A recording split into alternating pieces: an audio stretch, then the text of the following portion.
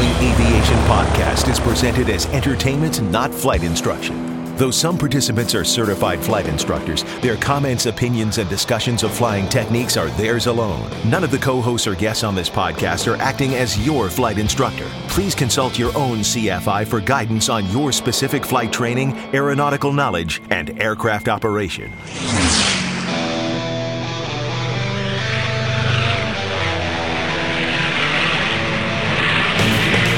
This is the Stuck Mike Avcast, an aviation podcast about learning to fly, living to fly, and loving to fly.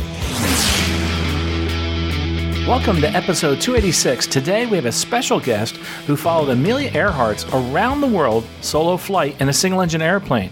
But before we begin, just a quick shout-out to our sponsors at stuckmikeavcast.com/payitforward. These are the folks that have donated money so that people can get the scholarships guide for free. If you want to know more about how you can help people get that scholarships guide for free, go to stuckmikeavcast.com/payitforward. And if you're one of those people that wants one of those for free, go to aviationcareerspodcast.com/free. Now entering cruise flight. Joining me today is Brian Lloyd, who flew solo around the world, a flight in his Mooney, and that Mooney's called Spirit, and that commemorated Amelia Earhart's flight, and that famous flight 80 years ago on that same day. So Brian, welcome to the show. It's great to have you on. Thank you. It's great to be here. I am so excited to talk about this. This is something that most people wouldn't imagine doing, especially in a Mooney single engine round the world flight. Solo. And by yourself, exactly. And that was the original intent. So, before we talk about that, in my mind, before you came on, I was thinking, just why do this? It's hard to say, but it goes back many years. My father was a pilot in the Navy, and he taught me to fly back when I was 14. When I bought my first airplane, which was a 1959 Comanche 250, my dad became my partner when I got a little too overstretched, and we restored the airplane to its former glory. And then he said one day, we ought to go someplace interesting. I go, sure. Hey, let's hop in the plane and go. Where you want to go? He said, I want to go to Paris. I go, Paris, Texas? He goes, no, Paris, France. And I really? Paris, France in the Mooney? I said, yeah, we can do that. My dad, of course, had thousands of hours of single engine over water Navy flying in World War II and Korea. So to him, that seemed like sort of a reasonable thing to do. So guess what? We flew to Paris, France for the Paris Air Show in 1985. And of course, after we did that, the question was, well, what are you going to do after that? So he and I talked about a number of different things. We came within a gnat's whisker of recreating the Soviet flight in 1937. Also the same year Amelia Earhart flew around the world. The Soviets flew a 3-man aircraft, single-engine aircraft, from Moscow to San Jacinto, California, near San Diego. And for a long time, that stood as the longest unrefueled flight, I think, until it was broken by a B-52 in the 50s or 60s. But anyway, that didn't come to pass. We kept talking about things. Unfortunately, in 2012, my father passed away, and it just hit me. If I'm going to do that flight, some flight, that he and I were going to do that was going to be special, I better get on the stick and start doing it. So I started thinking about what I wanted to do. And one of my bucket list items was fly around the world. So I said, well, if I'm going to fly around the world, which way am I going to go? How am I going to do it? And it kind of clicked. I was looking at Amelia Earhart's route. And, when she flew at that time, she was attempting to fly around the world following the longest possible path she could fly. So she wanted to fly around the world at the equator because no one else had attempted that route. So I looked at that and said, you know what? That's going to be a really challenging flight. So that's why I decided to follow her route. So that's how I ended up in making that final decision in 2012 to go ahead and fly around the world at the equator following Amelia Earhart. So about the airplane, how did I choose the Mooney? And it turns out the choice for the Mooney started with that flight to Paris. So my father and I arrived at Gander, Newfoundland in the evening and landed and parked the airplane. And shortly thereafter, a Mooney 231 landed and pulled up next to us. And they were leaving the next day for Shannon, Ireland, just like we were. Well, in getting our airplane prepared, we had to put 110 gallons of ferry fuel in the back of the airplane so that we could fly nonstop from Gander to Shannon. And turns out the Mooney was flying the same route. And so, of course, I had to look at their setup, and their ferry fuel was 30 gallons, plus whatever they had in the wings. And ours was 110 gallons. And they were going to complete the flight in 9 hours, and we were going to complete the flight in 11 hours. And I thought, if I were going to do a really long flight somewhere, I think I'm going to have to take a serious look at the Mooney 231. I think it's got some real advantages for long distance flight. So that was sort of the key that helped me decide that I was going to use a 231 for this flight. One of the other reasons I wanted a 231 is I wanted to be able to go up high. One of the things about flying around the world near the equator is you're going to constantly be in or around thunderstorms. I ended up crossing the Intertropical Convergence Zone, which is the belt of thunderstorms near the equator that's there pretty much all the time. And then, of course, flying through Asia. So I wanted to be able to go high to be able to see around the bottom parts of thunderstorms, get up, be able to find my way, thread my way through the towering cumulus. And the higher you go, the better off you can see. And sort of below the outflow cloud and above the surface cloud, and you have the best chance of being able to see, to penetrate or to get around those thunderstorms. And I did spend a lot of time going around thunderstorms. That was one of the big issues with this flight going around the world. So that's a little bit of how the airplane came to be and how I decided to make that trip. The airplane, the Mooney, great choice. One of the challenges I can imagine is oxygen. I mean, I was just thinking that in my head, how do you plan that? You have to have room for that. You carry a lot. I put together a system from Mountain High Oxygen. They're a great supplier of oxygen equipment. They have a pulse demand regulator, oxygen regulator, which uses the least amount of oxygen possible because it only gives you oxygen while you're inhaling. So I put together a system with two 115 cubic foot Kevlar bottles, which pretty much filled up the bottom 1 foot of my baggage compartment. But it gave me about 100 hours of oxygen at 25,000 feet. So that basically, I'd hope that would last me until I got back into a first world country. And in fact, I didn't have to refill my oxygen until I got to Singapore. And then that was enough oxygen to carry me all the way back to the United States. Wow, absolutely fascinating. Before we go into some of those other challenges in your flight, and I'd love to hear more about communications, that type of thing.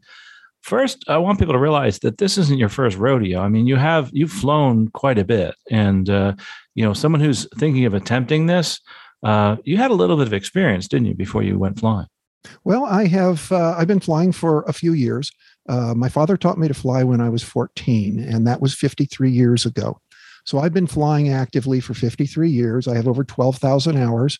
I'm commercial, single engine, multi-engine, CFI, CFII.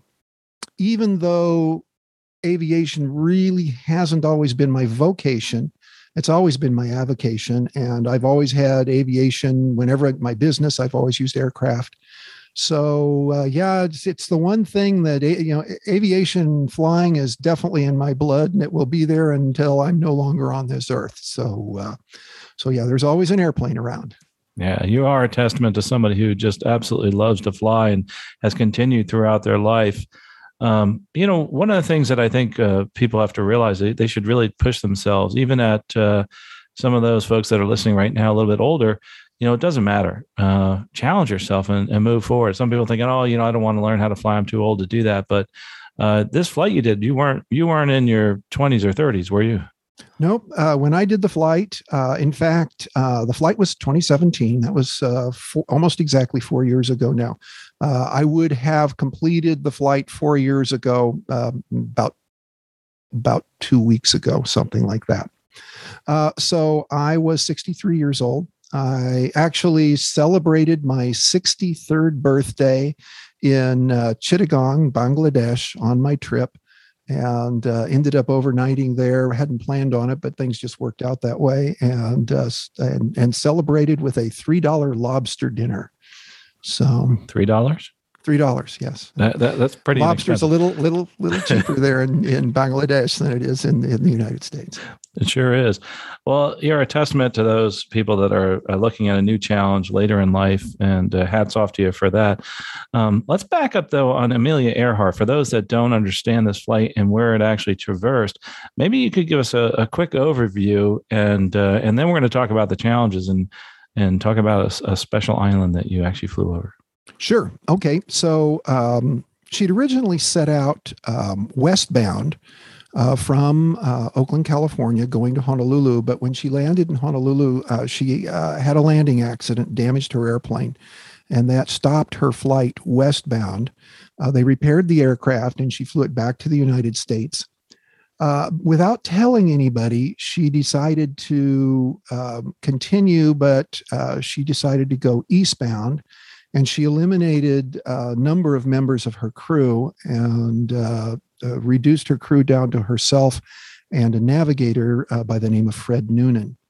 And so from Oakland, she flew across the Southwest United States to Miami, and then announced to the world that she was going to go ahead and continue around the world from Miami back to Oakland. Again, because she was trying to do things a little differently, she decided to fly at the equator. So she flew down through the Bahamas and the Antilles to Venezuela, and then down to Brazil, to Natal, and then across the South Atlantic to Dakar in Senegal on the west coast. Kind of that westmost point of Africa, and then across sub-Saharan Africa, eventually ending up in Khartoum in the Sudan. Now, that was kind of the first place where my route deviated from hers. She flew through what is now Eritrea and Yemen, and both of those are kind of contraindicated for Americans these days. Likewise, Venezuela. I didn't land in Venezuela. I landed in Trinidad and continued on to Suriname. And skipped Venezuela. Actually had a number of Venezuelans ask me to come, but then later on they said, no, don't do it. We can't guarantee your safety. So anyway, so she continued across Africa to India. That was prior to Pakistan being separate from India. So she went to what was then Karachi in India. So she flew from Karachi to Kolkata in India. Nowadays, of course, that's a little different. I was a little worried about going to Pakistan and then from Pakistan to India because, as I think a lot of people know, the Pakistanis and the Indians are not the best friends.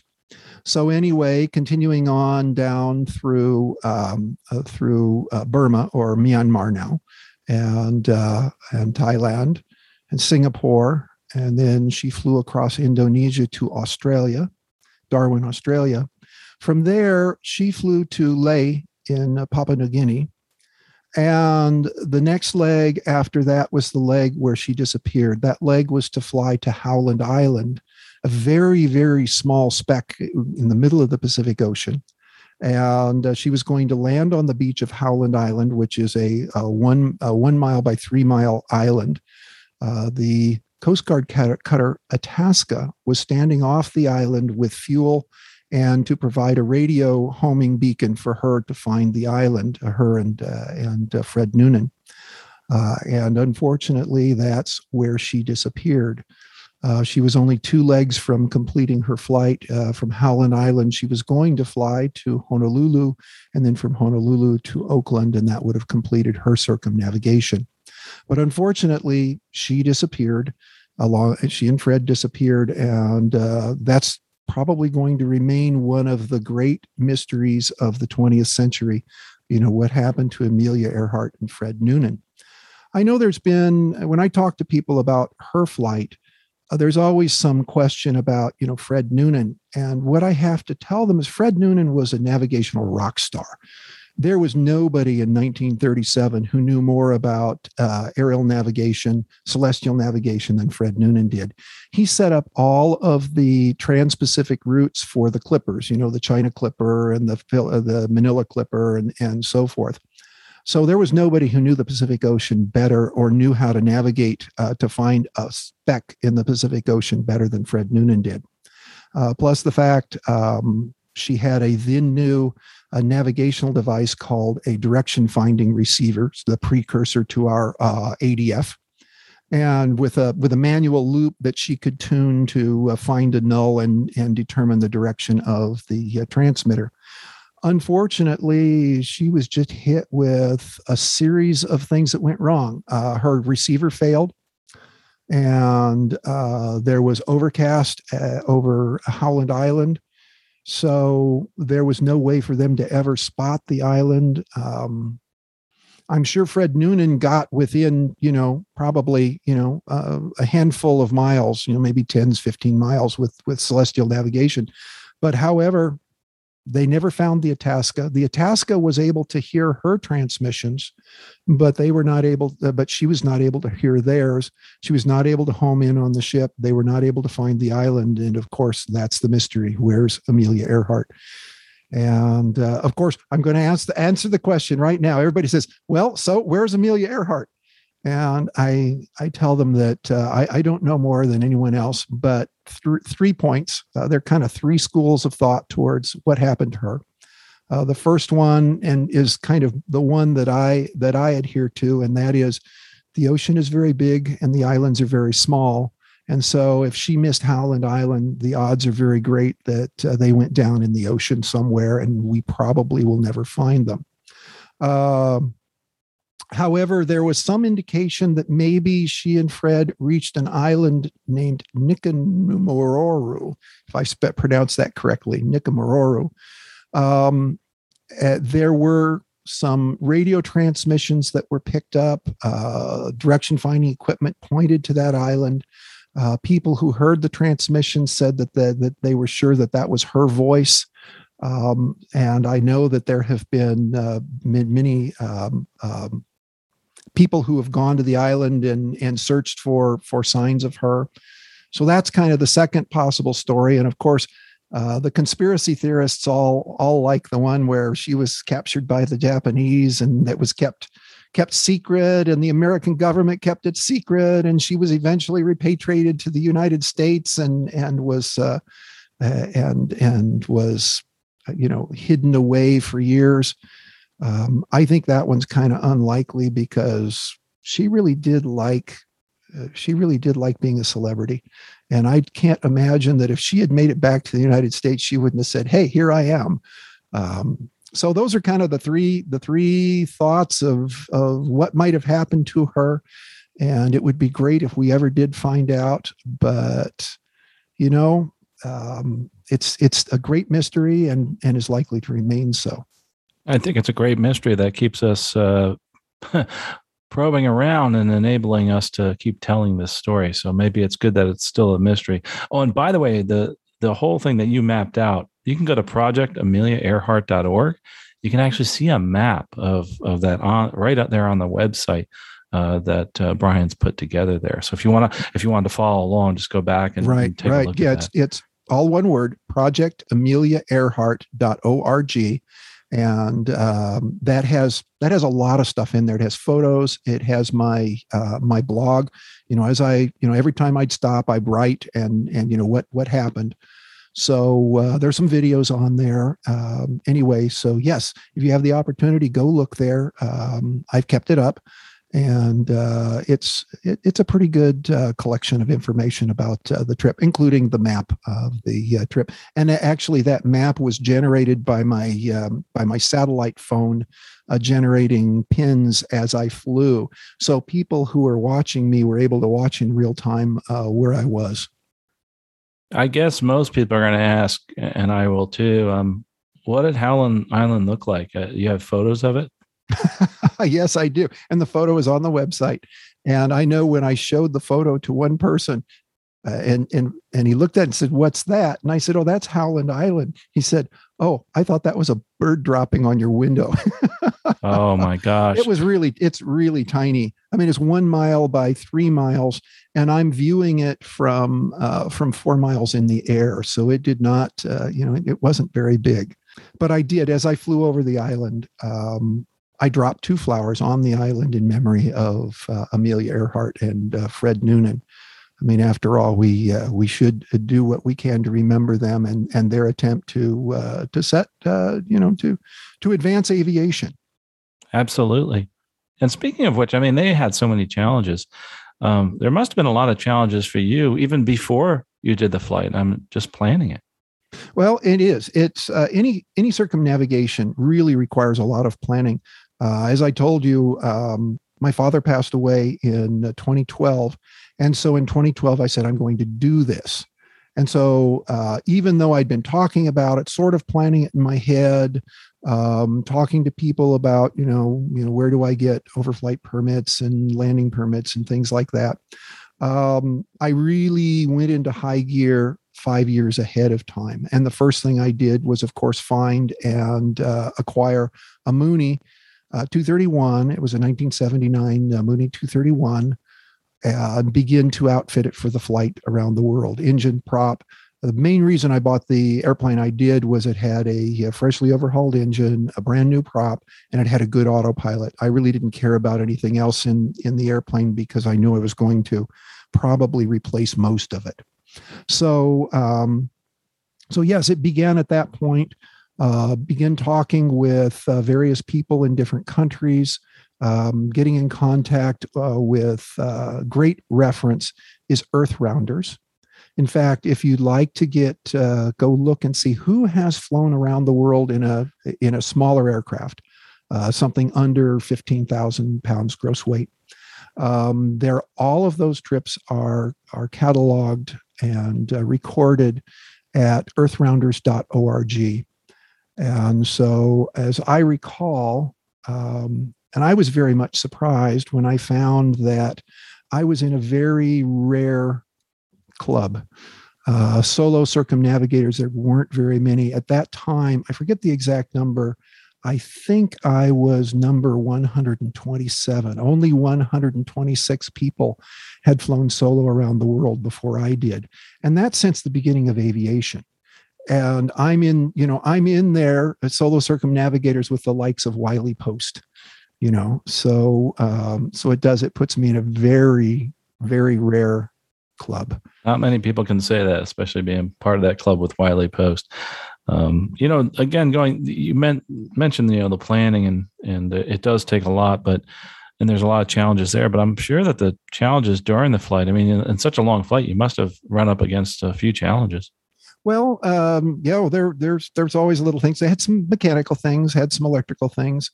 Fortunately, I've always been the kind of person who liked to wrench on my own airplanes. So I always participate in or do my own annual inspections. I have several friends who are IAs, and they always look over my shoulder and make sure I'm doing everything correctly. I probably should go and get an A&P rating. But anyway, so I'm very comfortable doing most any kind of maintenance or repair work on my airplanes. And I ended up having to do that on the trip a couple of places. I know that shortly after going feet wet for my Atlantic crossing, my HF radio failed, and I had to turn back to Brazil and take the radio apart and repair that. Fortunately, I'm an electrical engineer also, and like working on that kind of equipment. So that was kind of the first thing. Doing maintenance on the airplane, it's when I got to Dakar. That was my first big maintenance stop. Change the oil, pull and clean the plugs.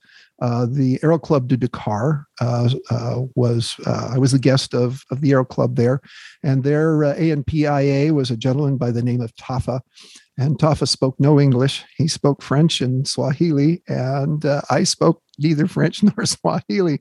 But we both spoke aviation, and we could smile and point and gesticulate, and we had no trouble doing the oil change and pulling spark plugs and cleaning them and adjusting and fueling the airplane and stuff like that. So, lots of handshakes and smiles and fist butts, and got the airplane all ready for its trans Africa flight. So that was sort of an interesting thing there. I would have to say, in mechanical things, I had a magneto failure when I got to Singapore. Singapore was my next big maintenance stop, and we did another 50-hour inspection on the airplane there, changed the oil, clean plugs, so on. After we did all the maintenance, I pulled it out to do a post-maintenance test run and found one of the mags was completely dead. And so then became the issue of how to get another magneto, because it was one of the things I didn't carry with me was a spare magneto.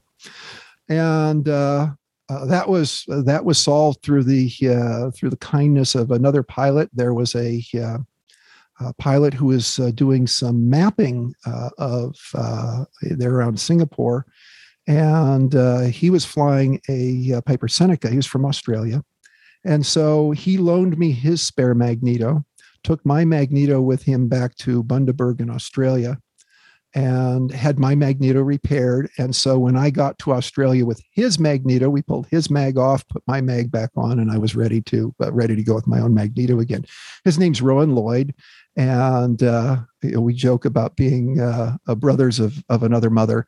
And he's an aerial applicator, a crop duster. He does aerial mapping. And back when they had the fires in Australia a year or so ago, he was very active in doing aerial firefighting, dropping fire retardant water on the fires. So yeah, he was great. In fact, when I got there, he wouldn't take any money for the repair of the magneto, and then he even paid for a tank of gas for me in the airplane. So that was the kind of thing I got all the way across. Is people were so open and friendly and wonderful, from Dakar until I got to Australia. I was kind of flying through the heart of Islam, and people, here in the United States, we're kind of, we hear a lot bad about Islam and the people of Islam. And all I can say is I was treated like royalty by everyone I met, flying across, through Africa and Pakistan and Indonesia. So, all I can say is aviation does tie us all together, and we can transcend the political to enjoy and experience our love for aviation. So let's see other things. Probably the biggest one everybody wants to hear about is the fact that I actually had an engine failure over the Pacific Ocean. I had departed from, because I couldn't really follow Amelia Earhart's route after Darwin, Australia. I thought, here I am in Australia. I've always wanted to visit Australia, and here I am in Australia with my airplane. I'm going to fly across Australia. So I flew down from Darwin down through the outback, to Ayers Rock and Birdsville, and up to Bundaberg on the East Coast, down to Sydney. And then from there, I flew across to New Zealand. I went to Hamilton, New Zealand, where I was going to do maintenance again. And from New Zealand, I was going to fly to American Samoa, Pago Pago, and then from there to Honolulu. Well, I had taken off from Hamilton, New Zealand, and I was climbing out on my leg to American Samoa. And I just leveled off at 21,000 feet, closed cowl flap, set the power setting for cruise, got the autopilot set, and was beginning to, kind of set up for my 8-hour leg to Pago Pago when the engine began to surge. And of course, it's one of those, you get that first surge, and the first thing you think is, that didn't happen. I didn't feel that. And then it began to surge more, and it was clear that something was going on. And I had just started to turn around. I was still in VHF communications with Auckland Center. And I just turned around and the engine started to sputter and then it quit cold. So the first thing I wondered was, am I going to go swimming? But I got the airplane pointed back to the North Island of New Zealand. ForeFlight has the ability to give you a glide ring to show you, how far you can glide. And it was clear from the glide ring that I was going to be able to reach 3,000 foot field on Barrier Island, which is on the northeast edge of the North Island of New Zealand. So I got the airplane turned around, headed for Barrier Island. I still had full electrical power. The prop was turning, the engine was turning. So I could continue to use my avionics. I could continue to use the autopilot. So I set the autopilot up and began the process of troubleshooting, what was going on. Check the mags. And I was pretty sure at that point that it was some kind of a fuel problem. In fact, I began to suspect that I had lost my engine-driven fuel pump. So I started playing with the electric boost pump and found that low boost wouldn't keep the engine running, but it would make it come back for about 3 or 4 seconds, and then it would go away again. But I also had the same problem when I turned it on high boost. But at that point, I suspected that on high boost, the boost pump was flooding the engine. So I started with the high boost on, started experimenting with throttle position and mixture position. And I found a position of the mixture control very close to idle cutoff that would allow the engine to run and continue running. That happened. And with that running, I was able to sustain about 13,000 feet. I crossed over Barrier Island. And I realized with 13,000 feet, I could continue on towards North Island, and hopefully I would be able to leapfrog. If the engine quit again, I could still glide back to North Island, to Barrier Island, or I could continue on to the mainland. So I got past the halfway point and started leapfrogging from airport to airport, made it back to Hamilton, New Zealand, which I really wanted to do because Hamilton hosts the company that is the Lycoming and Continental overhauler in New Zealand. I knew if I could get back there, no matter what the problem was on the engine, I'd be able to fix it. And I was able to make it back to Hamilton, New Zealand. But it ended up costing me over a week, and that was what killed my ability to finish my flight at Oshkosh that year. I was hoping to land at Oshkosh, and they had all set up with a place front and center for me to be the person who flew the longest distance to reach Oshkosh that year. So 29,000 nautical miles. It's a pretty long way to go to get to Oshkosh. Yeah, they're shorter routes. There are, yeah, definitely. But and you know what? I don't think there are any longer routes. I don't think it's possible to fly any greater distance to reach Oshkosh than 29,000 nautical miles. Flying over the water like that, single engine, I don't feel comfortable in the twin a lot of times, but single engine that far out, there's got to be some preparation you did in case you went down. What did you bring with you? Well, actually, since I knew I was going to be flying in the tropics pretty much the entire time, I didn't carry. Normally I would carry an immersion suit if I'm ferrying an aircraft across, say, the Atlantic, because you're up in the northern latitudes. But I was down by the equator where the water temperatures are warm enough that hypothermia is not really going to be an issue. So the things I carried, I had an EPIRB, a personal locator transmitter that was attached to my life vest, which I wore. And I also had a satellite phone, and a raft, life raft, 3-man life raft. As far as requirement for the aircraft had to have an HF radio, like shortwave. HF allows you to communicate long distances without having to have any infrastructure. So I had both HF, which is required by law by the FAA for over water crossings. And in addition, I had a satellite phone. So I had 4 comm radios in my airplane. I had the standard 2 VHF comm radios, an HF comm radio, and then a satellite phone. And that was all linked through my regular audio panel in the aircraft. So I could communicate on any one of those anytime just by punching up the correct comm radio input on the audio panel. We hear about VHF and SATCOM. But HF, not too many people have installed HF, I think, on a small aircraft or know how to do that and learned how to communicate. How did you go about learning how to communicate on an HF radio and then also learn how to install it into your Mooney? Well, I've been a ham radio operator for a long time. And of course, that's, ham radio operators, they operate on HF a lot. And so therefore, I learned quite a bit about HF transceivers, antennas, antenna tuners, and things like that. So with the help of Bonnie Crystal, who is who's an electrical engineer who specializes in HF antennas and HF communications. She helped me build a mathematical model of the Mooney and various antennas on it. And so we were able to design the antenna for the Mooney in the computer first. And then I went ahead and installed it in the aircraft while we were doing the upgrades to the avionics. And in fact, the HF transceiver is a permanent installation in the panel of the airplane. It's not added after the fact. So yeah, it's fully integrated into the avionics suite in the airplane. The airplane pretty much has everything electronic you can have. As pilots, we now have GPS, and GPS is wonderful. And it makes navigating, especially I had my own Fred Noonan there with the GPS. But I also included things that most people remove from their airplanes now. I added DME, I added ADF. I have had situations where I'm flying over the water and GPS goes away, and I've had no choice but to use dead reckoning and or ADF to continue navigating.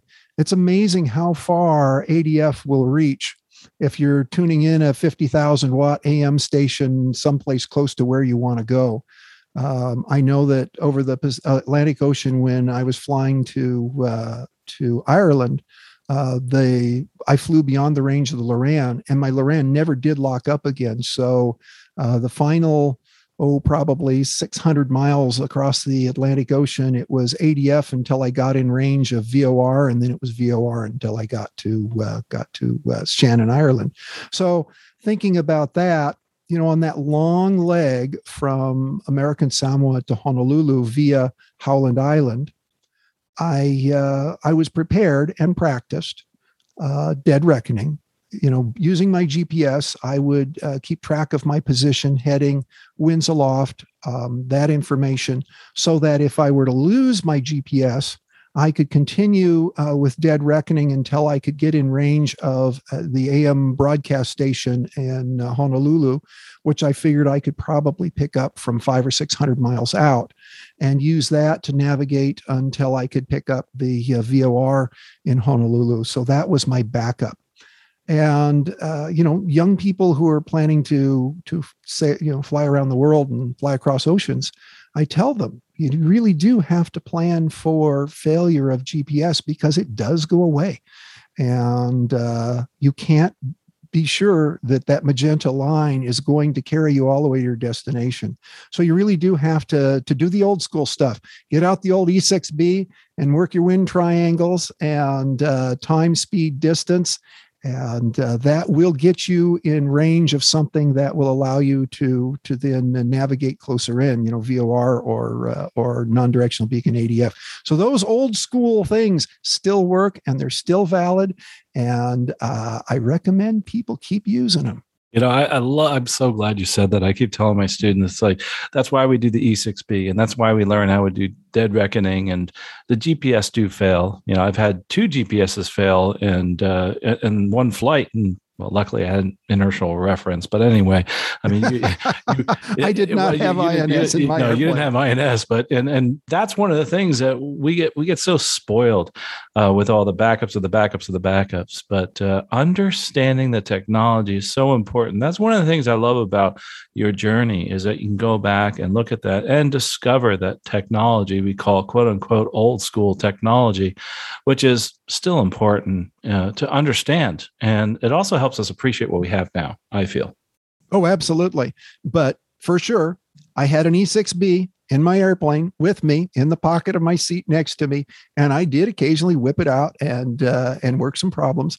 I'm still pretty good on the E6B. So how many batteries did you bring with you for the E6B? The E6B, for some strange reason, it didn't need any batteries the entire trip. So, it was amazing. So you didn't have the battery operated one, had the actual. No. It's amazing how well that old circular slide rule works.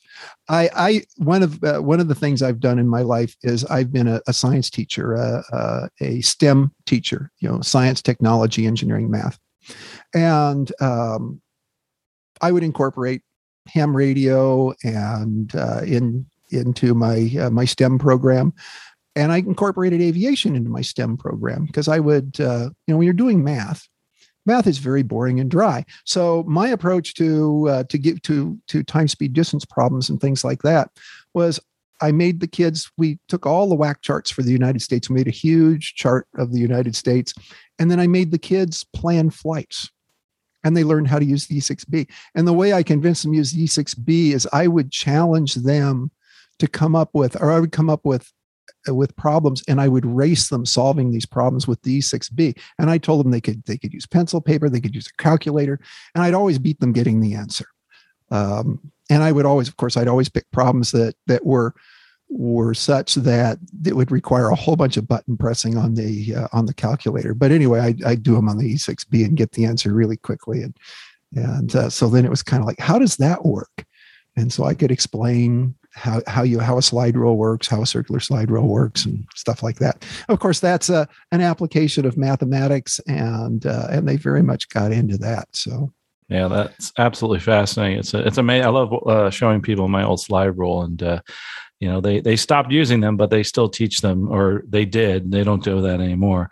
Logarithms. We still talk about logarithms, and that's just a physical implementation of using logarithms to do multiplication and division. It's so neat to see that you've used the old school navigation incorporated into the new technologies. And I was, as I was listening to you, I'm thinking, I wonder, this is a hard question probably, is there maybe one memorable moment that you had during this journey? I'm sure there's a few. There are quite a few memorable moments, but three really pop into my head. The first one that really hit me was when I got to Dakar, Senegal. And as I said, I was the guest of the Aero Club de Dakar, which happens to be the oldest continuously operating aero club in the world. Started in 1932. And when I got there, it's like you park the airplane and you walk into the clubhouse, and it's all wood, and there's a wood bar there. And it's like stepping back into Casablanca, the movie. And it's just that sudden feeling of being transported back 80 years. And I walked out onto the back porch, and there was a mural.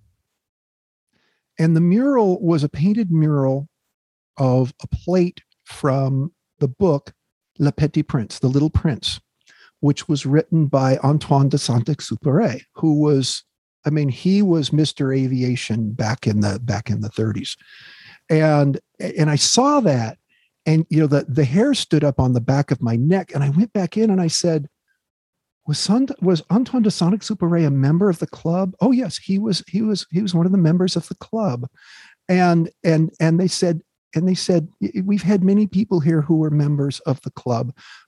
Charles Lindbergh was a member of the club. Amelia Earhart was a member of the club. And it was like, I asked, and they said that I can become a member. I still haven't finished that process, but that was a very memorable moment to be thrown back so clearly into 80 years into the past, and to feel like I was there in the moment in 1937 on the footsteps of the likes of Antoine de Saint-Exupéry, Amelia Earhart, Charles Lindbergh. It really kind of cemented for me that I really was joining that club. Another one was landing in Myanmar, in Yangon in Myanmar, right after I'd had a weather-related incident. I actually got upset in a thunderstorm there. I got vectored into an immature thunderstorm. It didn't show up on my storm scope. It didn't show up on ATC's radar because the rain hadn't started. But shortly after I entered the cloud, it turned into a mature thunderstorm. Actually rolled me almost inverted. I ended up with 135 degrees of roll, and I was left 30 degrees nose down, pitch down. And I teach upset prevention and recovery training, and my training just kicked in. I unload, roll, recover back to level, unload, power, roll, and exited the cloud. No issue, no damage to the airplane, other than just wow, that was interesting. And got a new vector back onto the ILS for the landing at Yangon, and landed, put the airplane away. Went to my hotel and saw from in the distance, I saw the Golden Pagoda of Yangon. And this is a Buddhist temple, a huge Buddhist temple. So I walked the 5 kilometers to the Golden Pagoda and walked around that. And that was a breathtaking thing. I'd never seen anything like it. I mean, it's gold and it's huge. And there are thousands of people there, basically coming to visit, the pagoda. So that was one of those things that was really, really pretty amazing. And of course, overflying Howland Island. Even though flying over there, looking down at that tiny, tiny island, and wondering about how Amelia Earhart and Fred Noonan were hoping to hit that very tiny spot in the ocean, and that they failed. They didn't make it. But there I was over the island, looking down on that, and knowing that this was the last spot that anyone had contact with Amelia Earhart, the Coast Guard cutter Itasca down there, standing off the island. So that was another one of those things. But I could go through and lots of little things, stopping. Let's see, other weather related stuff turned out to be a non-issue, but about 2/3 of the way across Africa, I landed in N'Djamena in Chad, which is the capital of Chad. And I was racing, as I was approaching, I was racing a haboob, which is an African dust storm, to the runway. It's getting closer to the runway, same time I was. I touched down literally seconds before it covered up the runway. So of course it was a non-issue, but I probably would have had to do something close to a 0-0 landing ILS in there in 40 knot winds. And because the visibility dropped to less than a quarter of a mile in dust. And so, if I hadn't gotten there, that was one of those serendipitous things where I got there exactly the right time. If it had taken me a minute longer, I would have been landing in the middle of a severe dust storm. So that was one of those, few things. Yeah. Wipe the brow. And in fact, that was one of I had tried for over a year to get fuel placed for me there in N'Djamena. And I was never able to get fuel. Now I had the hop across Africa was the first time I needed to completely fuel the airplane, to carry all 210 gallons of fuel. Even crossing the Atlantic, I didn't need that much fuel. But because I didn't know if I was going to be able to get fuel in Chad, I had to carry enough fuel to make it all the way from Dakar to Khartoum. So when I got to Chad, what I ended up to give myself just a little bit of margin. I like 3 hours of reserve. You're going to cross the ocean. You want a lot of reserve fuel. You never know. You get there, if the weather's bad, you throttle back to loiter, minimum fuel consumption speed, loiter speed, and wait it out, or fly someplace else. I always want to have some reserve. So anyway, what I did to ensure that I had my 3 hours of reserve at Khartoum, what I did was I mixed avgas with MoGas. I got premium MoGas there, and I reserved 20 gallons. I burned 20 gallons out of my right main fuel tank. and filled that back up with MoGas. So I had a mix of 35 gallons of avgas, 20 gallons of MoGas. I left the left tank full of avgas. I took off on my leg to Khartoum. I took off on the left tank, climbed to my cruise altitude, pulled the power back to 60%, which was my normal economy cruise, and then switched to the avgas MoGas mix, watching the engine monitor very carefully for any signs of detonation. If I'd seen that, the signal for detonation is a sudden rise in CHTs and a drop in EGTs. So I'm watching very carefully for that. And turns out at the lower power setting that I had, and there was enough lead in the avgas mixed with the premium MoGas, I was able to use that. And it ended up on that leg. I needed those reserves. I got a very large storm pushed me over 100 miles off course. I kept having to turn further and further north to get around it. And that ended up using up some of my reserve. And so I was very glad to have that little extra reserve to make it to Khartoum. I landed with about 2 hours of reserve, which was that avgas that I had, that MoGas I had put in ended up being my reserve getting to Khartoum. So it was just lots of little things. And it's, defense in depth. You want to make sure that you have reserve on top of reserve on top of reserve, whether it's navigation, GPS, plus ADF, plus VOR, plus dead reckoning. That's my defense in depth and backup. Fuel, I wanted to make sure that I kept 3 hours of reserve fuel for long legs. The most alone I felt on this whole trip was flying over Africa. There was no one to talk to. There's no ATC to speak of. Brief weather briefings pretty much consist of, there are thunderstorms. There are going to be thunderstorms out there, So it's pretty much me, the airplane, and my experience in eyeballing weather and trying to figure out, in-flight weather briefings from what I can see and what I can glean from my storm scope. And I had friends who would call me up would send me texts. I had one gentleman who lived in Indonesia, followed me so closely. He would actually look at the satellite pictures, and looking at my track across the world, he would then text me weather information about what was ahead of me. So that was kind of a nice friend. Yeah. Rosario Ruskandar in Indonesia. He very nice gentleman. In fact, when I landed in Badung in Indonesia, he hosted me. In fact, he had the whole Aero Club there, the Ham Radio Club there, and then they whisked me off to a conference center where they had the newspaper and the radio and TV to interview me flying around the world. And then I was a guest in his home. And so that was another one of those, really kind of neat moments where people are, you find out that people around the world are pretty much the same, and they want the same things, and they like the same things. And there are very few people in the world who wish anybody else ill. And I got to meet a lot of them on this trip.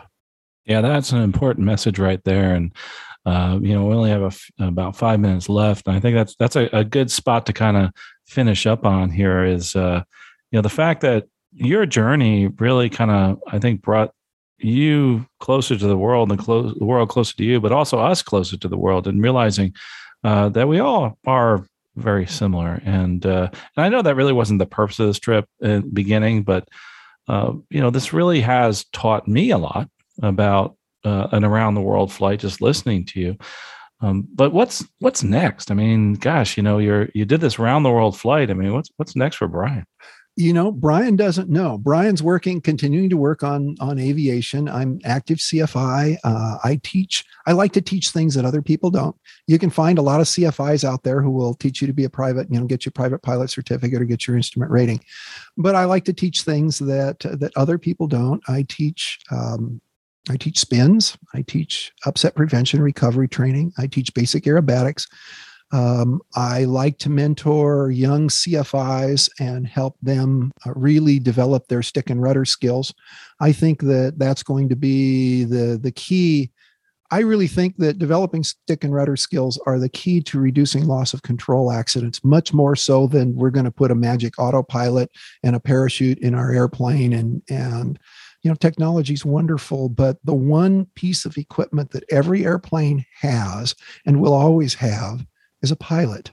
And if that pilot is competent and proficient, there won't be accidents. And so helping young pilots develop those skills is one of the things I'm working on.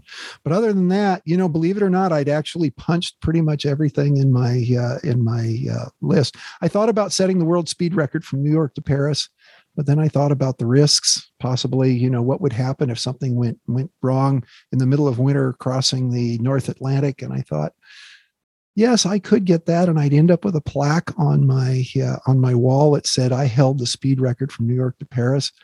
But was it worth the risk? And I decided, no, that probably isn't worth the risk. But things I'm currently working on. I'm currently working on my rotary wing rating. I have a Hiller a 1951 Hiller UH-12B, a real honest-to-gosh MASH helicopter, and I'm getting that back in the air, and I'm going to use that to get my helicopter rating. And so helping other pilots, that's really what's in it for me for the future. Helping young people become interested in and develop their love for and their skills in flying. I've got a lot of experience, and now it's time for me to share that experience and help others to have experiences like I have had. So that's what's next in store for me.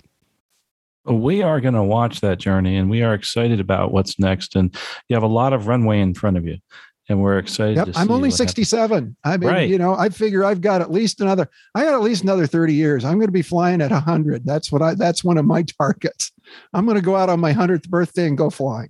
For those of us that have gray hair and those that are getting started in flying, don't forget you can do it. You can do it now, even if you're starting in your 50s and 60s. You can learn so much from Brian Lloyd. As a matter of fact, go check out the websites. First of all, obviously, the projectameliaearhart.org, all one word, and also Lloyd.aero. We'll have all those in the show note, all those links, especially like Earth Rounders and that type of thing. But it really is important, I think, to help people and educate people as you move forward in your life, in your flying life, just like Brian has done. And I think, Brian, you also set a great example for those of us that have been flying for a few years. Maybe push ourselves for us to educate the next quote unquote generation of pilots. I really appreciate absolutely. Get out there and help. There's a lot of experience out there in those of us who have gray hair or white hair, as it may be, or maybe no hair. There's not a lot left on top of my head anymore. So, but doesn't mean we can't help these young people become better pilots and carry aviation on into the get through the 21st century. That's for sure. Brian, thanks so much for being here. I really appreciate this. This is an amazing journey. I've learned so much during this. Well, thank you so much for having me. It's been a pleasure, talking and telling you about my story. And I hope your listeners will feel free to contact me, and maybe I can help them with something they'd like to do. Yeah, if you're thinking about doing the around the world flight, or you want to learn more about his flight, it's really easy. projectameliaearhart.org, all one word. We'll put a link in the show notes. Also, if you want to find out more about the flight instruction, Lloyd.aero, again in the show notes. And we've been speaking with Brian Lloyd, who actually went solo around the world tracing the steps of Amelia Earhart on the 80th anniversary. I really highly recommend you checking out projectameliaearhart.org. You can follow the journey, videos, pictures. Also, if you're somebody who's thinking about getting into radio, ham radio, has lots of good information there. The After Landing Checklist. Really appreciate everybody listening right now. And also, I want you to do something for me. do me a favor and just, don't stop here. Go out there and do something in aviation just like Brian has done. No matter where you are in your aviation journey, whether it's looking at a website like Project Amelia Earhart, maybe researching some new rating, learning how to become a ham radio operator. I think it's really important for us to move forward in our lives in aviation. And I really, really appreciate what everybody has done for the podcast through our Patreons. You go to stuckmicavcast.com/Patreon to help us out produce this type of material. Well, folks, we'll talk to you next episode. Safe flying out there. You've been listening to the Stuck Mic Avcast. Members of the Stuck Mic Avcast may receive compensation for products or services mentioned during the podcast. Compensation may be received in the form of, but not limited to, referral commissions, free products, or service trials. Our opinions and views are never influenced by any compensation, and you should always perform your own due diligence before purchasing any products or services mentioned during the show. The Stuck Mic Avcast is an aviation podcast and a Valeri Aviation Corporation production.